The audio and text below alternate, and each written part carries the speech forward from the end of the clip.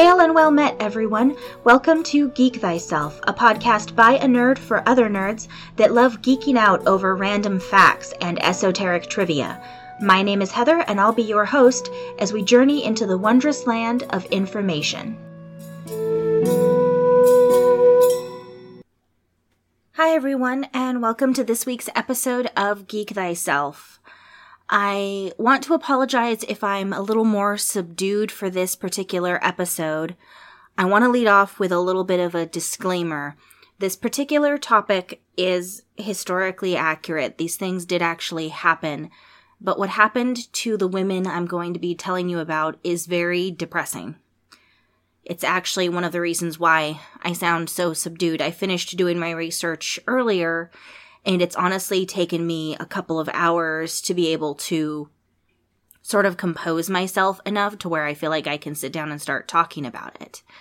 Especially because the book I used for my research, which is called The Radium Girls, is written by a woman named Kate Moore, and she did an amazing job putting together this story. She did a lot of research, had a lot of commentary, included quotations from actual family members of the women who had been affected.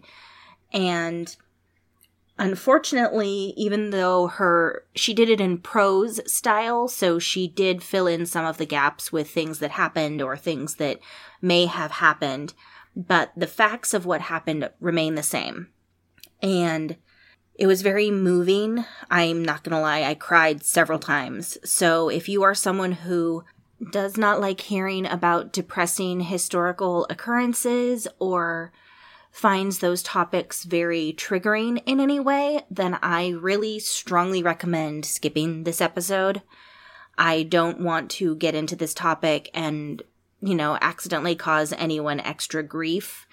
It is also a topic that is going to be dealing very heavily with radiation poisoning. So for anyone who's had anyone in their family who's died of radiation poisoning or who has any sort of issues with that, I just want to be upfront about it. I'm going to try not to be super graphic because I do try to keep my show family friendly, but it's going to be sad. It's not going to be a happy episode. I do think, though, that it's an important topic to cover because it's one of those things that a lot of people don't realize happened. A lot of people don't know it occurred. It was very, very media covered back in the day when it happened, but that was back in the 1920s, 1930s, and so much time has passed. And it does get covered, I know, at least briefly in history classes, but often it might just be a line or two in the history classes unless you're taking a class that specifically deals with industrial age, like 1920s, 1930s U.S. history. So the entire thing starts off with the discovery of radium, which was discovered by the Curies, Marie and Pierre, in 1898. Specifically, they discovered the formulation that is known as radium chloride. They extracted it from uraninite, and they were able to publish that discovery in the French Academy of Sciences just 5 days later. And it had a lot of incredible properties in its metallic state that could be used for a lot of different things.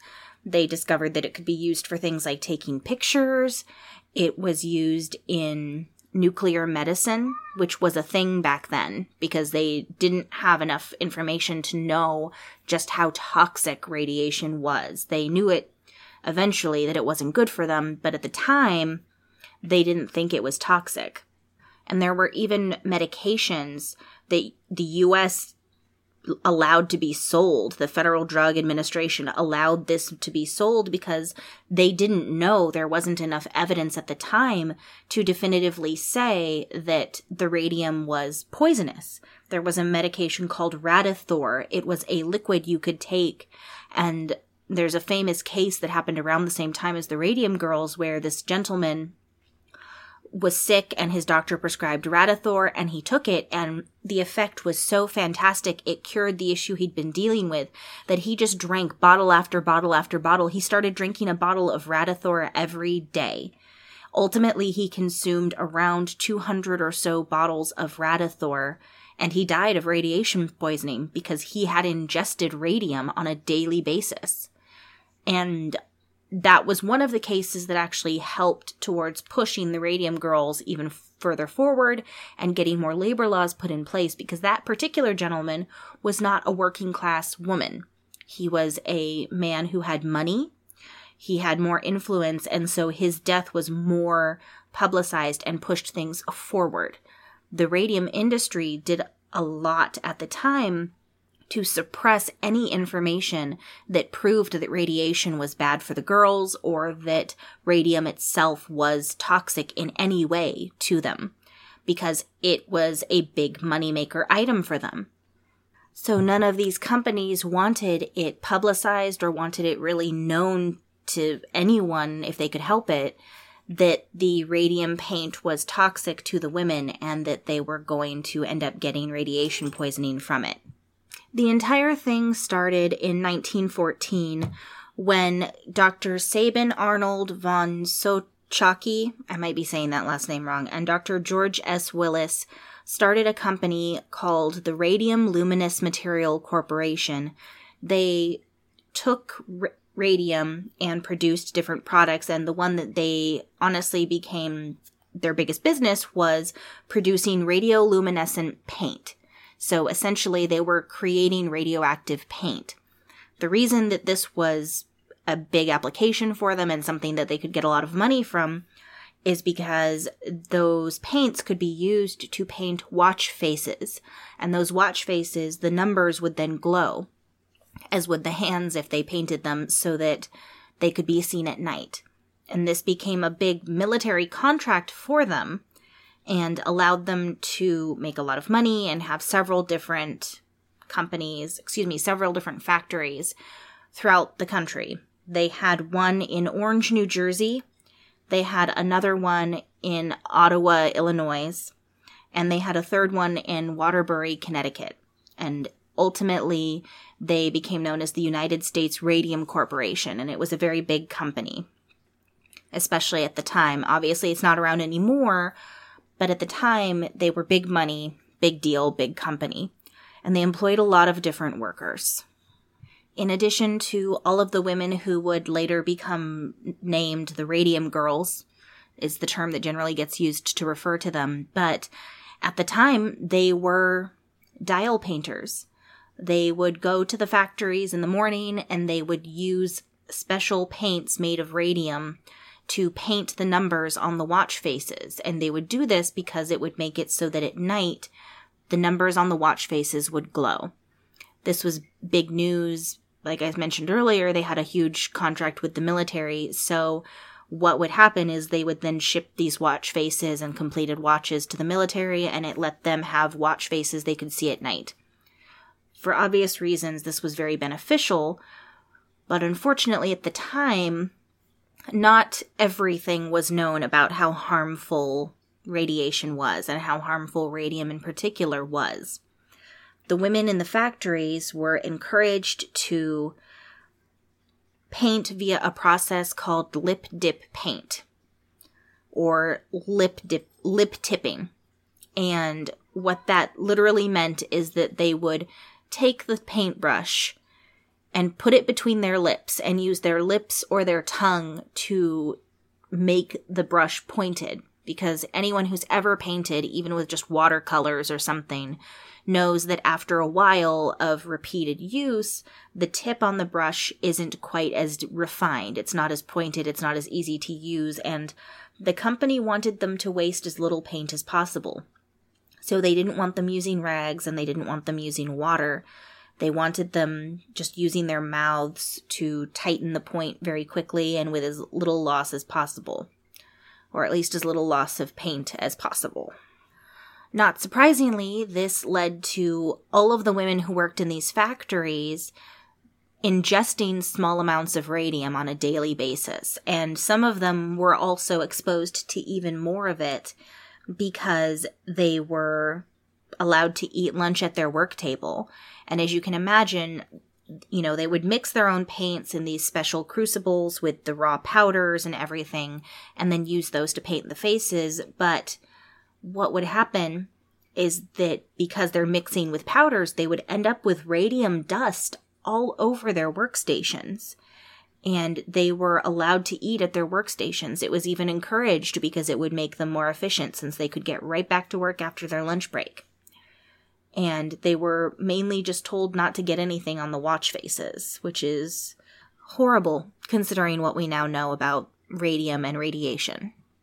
It should also be noted that even though they didn't know the full extent of how bad radiation and radium was for their workers, at least not initially, as far as we know, they did still know that radiation exposure was a concern because they took precautions to have their chemists and a lot of their other workers who were working with the radium use special equipment to protect themselves. They would use, special aprons and lead screens and masks and tongs. They weren't anyone who had value in their eyes, so their chemists in particular, were using protective gear, but none of those things were applied to the women working in the factories.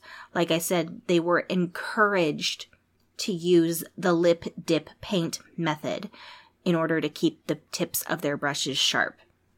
And they were paid practically nothing. I mean, even by today's standards, when you compare the amount of money they were getting, it's practically nothing. They were paid on a piece-by-piece payment, so they didn't make an amount of money based off of how many hours they worked. It was all based off of how many pieces of work they got done. So how many faces did they paint? And on an average day, they were expected to paint about 250 dials a day. That's 250 dials of lip dip paint. And that was just the average. Any girl who was particularly fast at it could have been painting many more faces a day than that.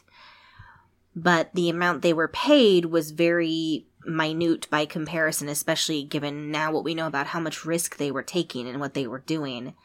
They were only making about a penny and a half, which by 2017 equivalent was roughly 29 cents per dial. So they were only making about 29 cents times 250. So by roughly today's equivalents, since that number is from 2017, they were poisoning themselves every day and only getting paid about $72.50 a day. So for not even $100 a day, they were slowly killing themselves. During the time when the paint was the most commonly used and when this was occurring, a lot of the women, and there were at least roughly 4,000 workers that were hired by the corporation to paint the different watch faces, they started to see the women suffering from anemia, bone fractures, necrosis of the jaw, which, especially given that they were putting the paint into their mouths, is not a big surprise. A lot of them started having teeth falling out and things like that.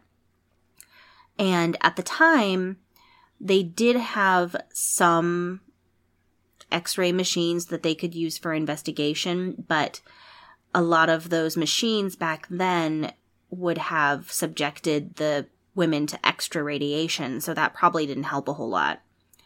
Also, there was a lot of disinformation being put out there because the company, like I said, made a lot of money off of these, and so they didn't want people knowing how bad it was for them. They didn't want the women to stop working. They didn't want to lose their trained workforce. And a lot of them, it's hard to say how much of it was just people not knowing what the symptoms were of the disease and how much of it was the companies actually, paying to keep medical professionals quiet or something like that. There's a lot of gray zone there because we just don't have all of the information to say that every single doctor was paid off by them. But at the time, a lot of people didn't know that radiation poisoning was a thing, or if they knew it existed, they didn't think that radium could do it because it had been touted as being healthy and good for use in human medicine. So they just didn't have all the information. And because of that, a lot of women had their deaths categorized as things like syphilis or other infections or, severe anemia caused by X, Y, and Z, they did not often bring it back to the paint. The company didn't want that to happen. And like I said, how much of it was paid off, how much of it was just uninformed doctors is really hard to say. So we're going to take our break, and when I come back, I'm going to tell you more about the litigation that occurred. So all of the lawsuits and whatnot that occurred that finally got things to change for the women and for workers in general in the United States, as well as, unfortunately, some of the sadder stories.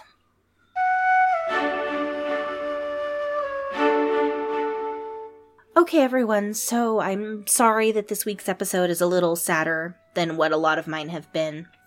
But for our mid-episode break, I want to talk about two things. One is the newest show that just came out from Nerdsmith, The Countless Heroes. I mentioned it, I believe, last week and possibly the week before. It's a live stream on Twitch, but we're also going to be posting the episodes on YouTube, or you can catch them after the fact as they're recorded on Twitch as well. Our Twitch handle is We Are Nerdsmith, so you can go there for more information. You can also go to our website where there's links to go see the episodes. And I really think you guys would enjoy it if you like actual play D&D. There's a group of 16 of us players and one DM, because Logan is amazing but crazy. And we play 5 nights a week, which I understand is a lot, so there's a lot of people who are not going to be able to watch every single episode. For those people, including myself, honestly, what we've done is we have started a recap show. It's called Countless Chronicles, and it's going to be hosted every other Monday by myself and some of the other scribes, the other people who take notes and help keep track of everything. And that also is going to be posted on our YouTube page as well as on Twitch, so you can find it there. Monday night, myself and Tessa did the episode and recapped the first 5 episodes from our first week. And sorry about my cat in the background. He's very loud. The other thing I want to talk about is World Anvil, which I've mentioned before also. We're using it for Countless Heroes to help us build the world and keep track of everything, all of the dates and the timeline and the information. It's really a fantastic resource. It's worldanvil.com. If you are a DM trying to build a world, if you're an author trying to start up a story and want to create your world and have somewhere to keep it all, it's a fantastic resource, so I definitely recommend you go check it out. And with that, we're going to go back into this week's topic, the Radium Girls.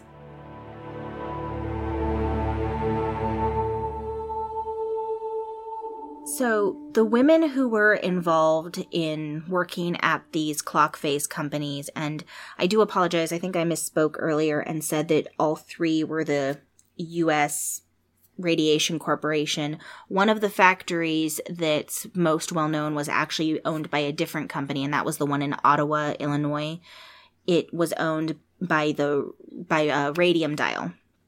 But they all had the same problem, which is that they were using the radium paints developed by Dr. Sochaki to create these glowing watch faces. And all of the women were taught the same style of lip dip paint. So regardless of what company, across the board, all of these women were being exposed. And there had been some minor litigation here and there. For instance, in Waterbury, Connecticut, which was one of the USRC, I'm just going to use the shorthand, USRC, the U.S. Radium Corporation, one of their factories, they had settled out of court with several families, basically implying to them that it wasn't really the radiation, but that the company felt bad for them, so they were going to give them some money, that kind of thing. They were trying to play it off as not being radiation and radium related. Obviously, we now know that it was, but at the time, they were trying to play it off, trying to make sure that it didn't get publicized. They didn't want people to know. And all of these families that settled out of court, they got some money to help pay for the expenses at least, which back then were astronomical. Insurance wasn't the way it works now, where pretty much everyone has it or has something. And so the bills they were getting, while small by today's numbers, were huge for them.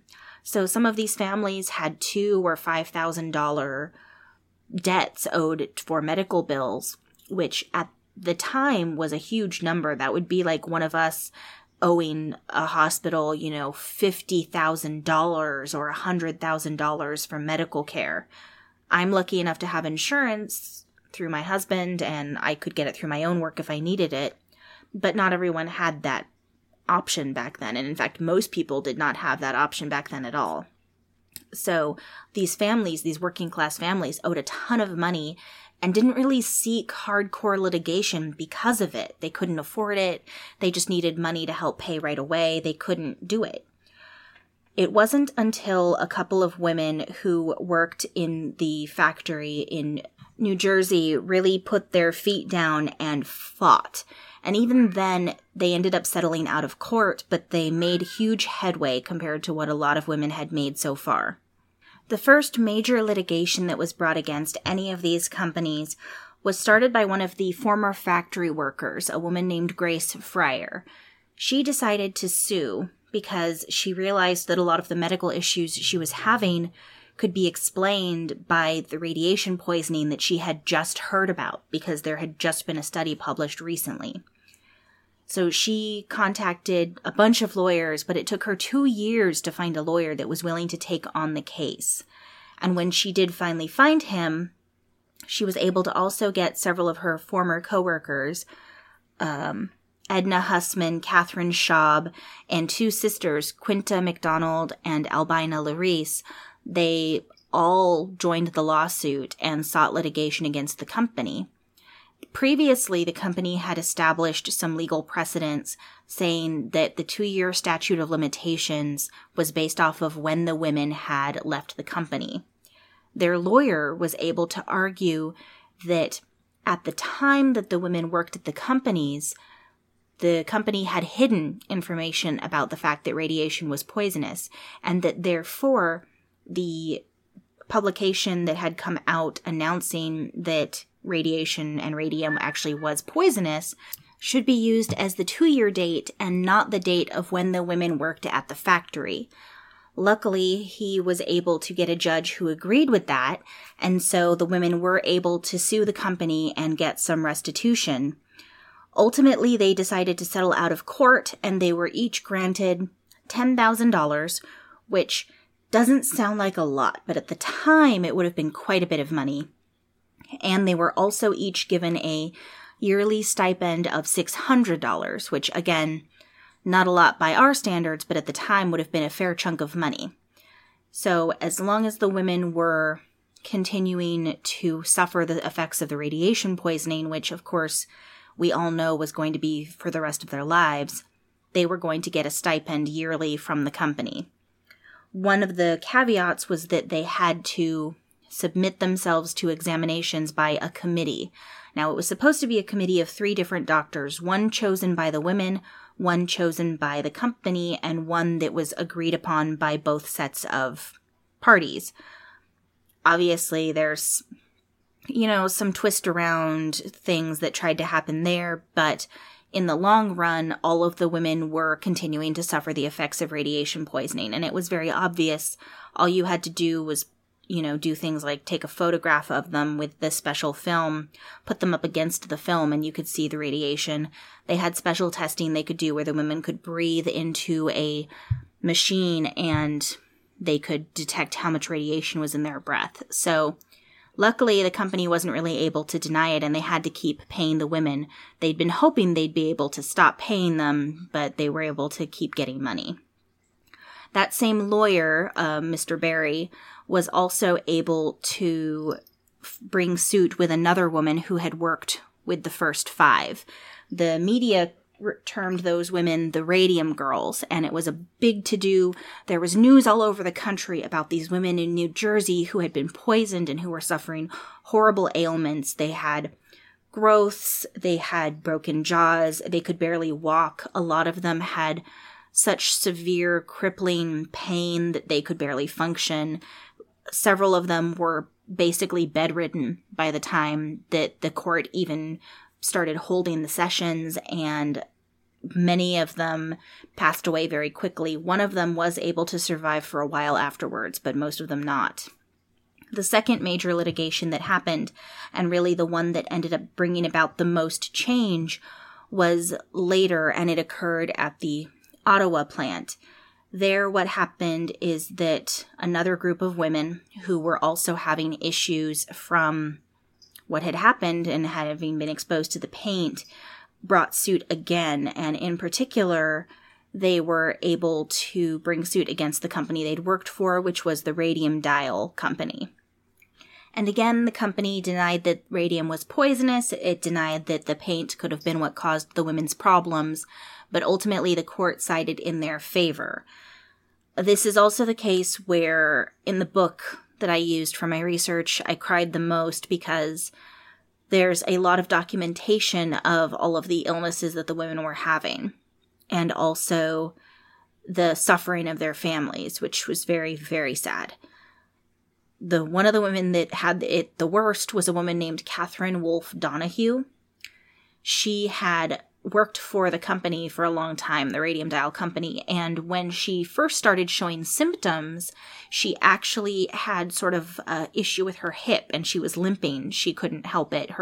Ultimately, what had happened is that she had deformities in her legs that were causing abnormal growth. But at the time, she just thought she had some sort of arthritis or something like that.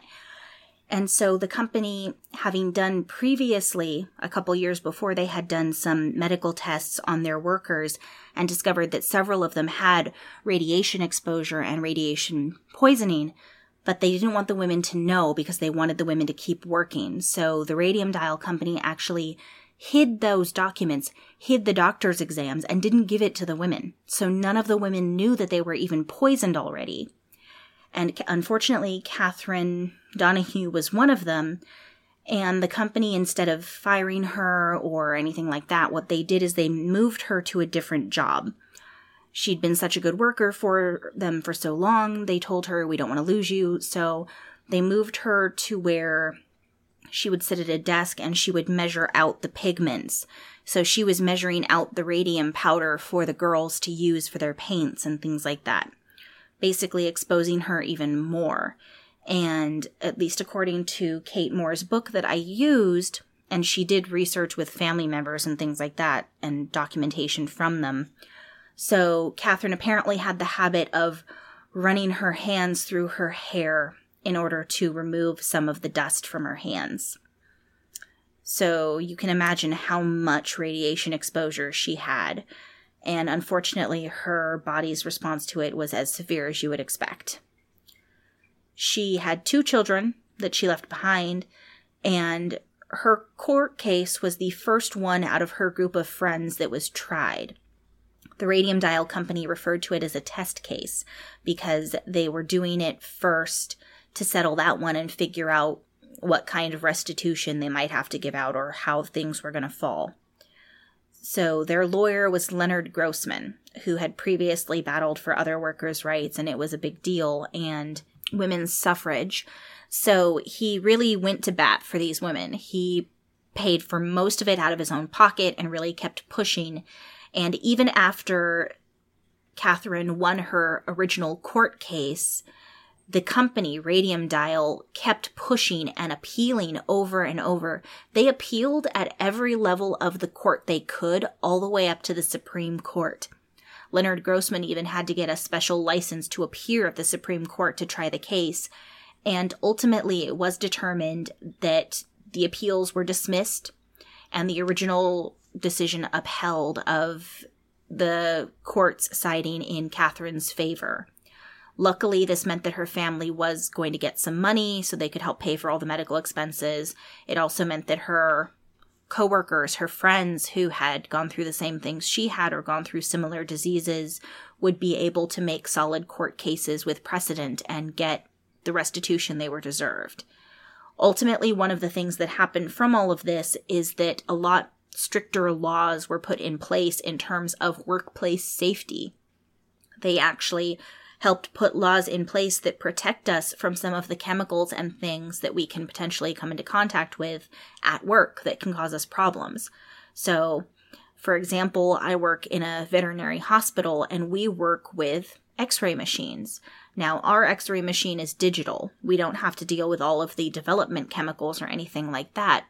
But there are still very strict regulations put in place for us to even go near those machines. We have to wear special gowns that cover our entire bodies and our thyroid area in particular. We have to wear badges that track how much radiation we're exposed to. And we have to send those badges in to be processed. So they track for the rest of my life how much radiation I've been exposed to on those little badges that we have to put somewhere near our heads, ideally, to measure it out. So there's a lot of regulations put in place now that never existed back in the 1920s and 1930s when all of this was happening. And those regulations, honestly, probably wouldn't have arisen if not for all of these court cases and these women really fighting back against the corporations to say, no, this isn't safe. No, you poisoned us. This is not okay. We should have been told. We should have known. And, I mentioned earlier that some of their health conditions were horrible. I mean, these women had growths. They had sarcomas, which are bony cancerous growths in various locations. Several of them, Catherine Donahue, in her court case, one of the things that she did is that she actually pulled out a small box that had pieces of her jawbone in it. She literally had to have pieces of her jawbone removed because they had just broken off. Her bones were so brittle from the constant radium she'd been ingesting, with the lip dip paint method that she'd been told to use, that her jaw just wasn't there hardly anymore at all at the end. Things like that are just awful. And for anyone who knows their early U.S. history in the 1920s, 1930s era, when all of the Industrial Revolution type situation was happening and when we were developing all these new chemicals and things, and even leading into World War I and World War II, there were a lot of unsafe factory environments, which over time we were gradually able to improve upon. And that's why we have things now that are in place, workers' compensation and organizations like OSHA who come in and examine and make sure that all the safety precautions are being taken. And even though, I'm not going to lie, OSHA can be a little frustrating sometimes because the rules that they have in place are often very, very, very detailed in terms of what you're allowed to do and not allowed to do. And in crazy environments that are busy, sometimes it feels like it's dumb that you have to do those things.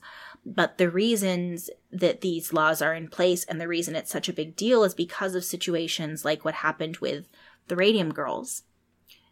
Those organizations are in place to keep us safe, to make sure that something like this, where the company knowingly exposed their employees to this and didn't do anything, situations like that, it's significantly harder for it to happen. And especially nowadays, too, with the internet and social media, I mean, there's no way that a company would be able to get away with this for quite as long nowadays, because all it would take is a few viral posts online and everything would just explode in their faces.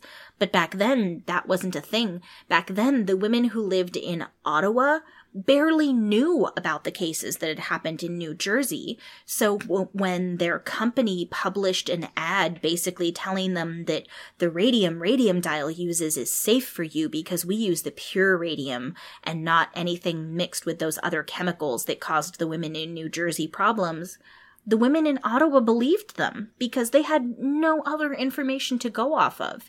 And radiation poisoning was still so new that none of the doctors in Ottawa really knew that much about it yet either. And like I said earlier, some of them may have been paid off. We just don't know. But all of these things happened. I would strongly recommend for anyone who wants to learn more and isn't afraid to possibly cry because it's very sad, to pick up the book The Radium Girls. It's actually a New York Times bestseller, which I didn't know when I found it, but it's a great book. The full title is The Radium Girls, The Dark Story of America's Shining Women. And these women literally glowed in the dark because they'd had so much radiation exposure. And it's by Kate Moore. Moore. I got my copy on Amazon, so I'm sure they still have more. It was a really good read. It's very well written, even though it's a very sad subject. And if you want to learn more about it, I definitely recommend checking out that book. You can also Google it. There's more information online, of course. If you just want a quick synopsis of just the basics beyond what I've already covered, you could go to Wikipedia, for example, has an article on it. If you type in Radium Girls, it pops right up. No missing it. And although I don't have my topic for next week picked yet, I do plan to try to make it a slightly happier one. But this is a historical situation that I really feel like needs to be known more than it is. So I wanted to make sure I covered it as soon as I refreshed myself on the details. I'd heard little bits and pieces about it. I knew that radiation had been used in factories. Well, I didn't know radium specifically, but I knew radiation in general had been exposed to workers in factories because they were using chemicals and things that had it because they just didn't know initially, and then because the companies didn't care. But the extent to which it had happened and the exact legislation was something I hadn't heard about until reading this story. So definitely, if you're a history buff and don't mind some of the darker side of history, I recommend checking it out. Please remember to check out the other wonderful podcasts and productions here at nerdsmith.org. I'll be back next week with a new and interesting topic, and until then, don't forget to geek thyself.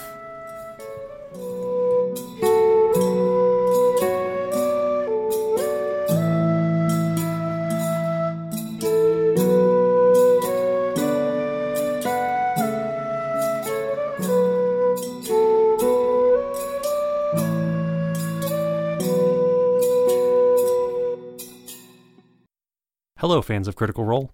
Do you mean to make your music more melodious? Do you seek to sing like Scanlan Shorthalt? Well, look no further than Crosswords, a new video series from the creator of the Critical Role Hamilton mashup album. And also this song. Crosswords with Will Crossway. Advice and analysis for the musician at the gaming table. Available on nerdsmith.org or wherever you watch your YouTube videos. YouTube, right? Probably YouTube.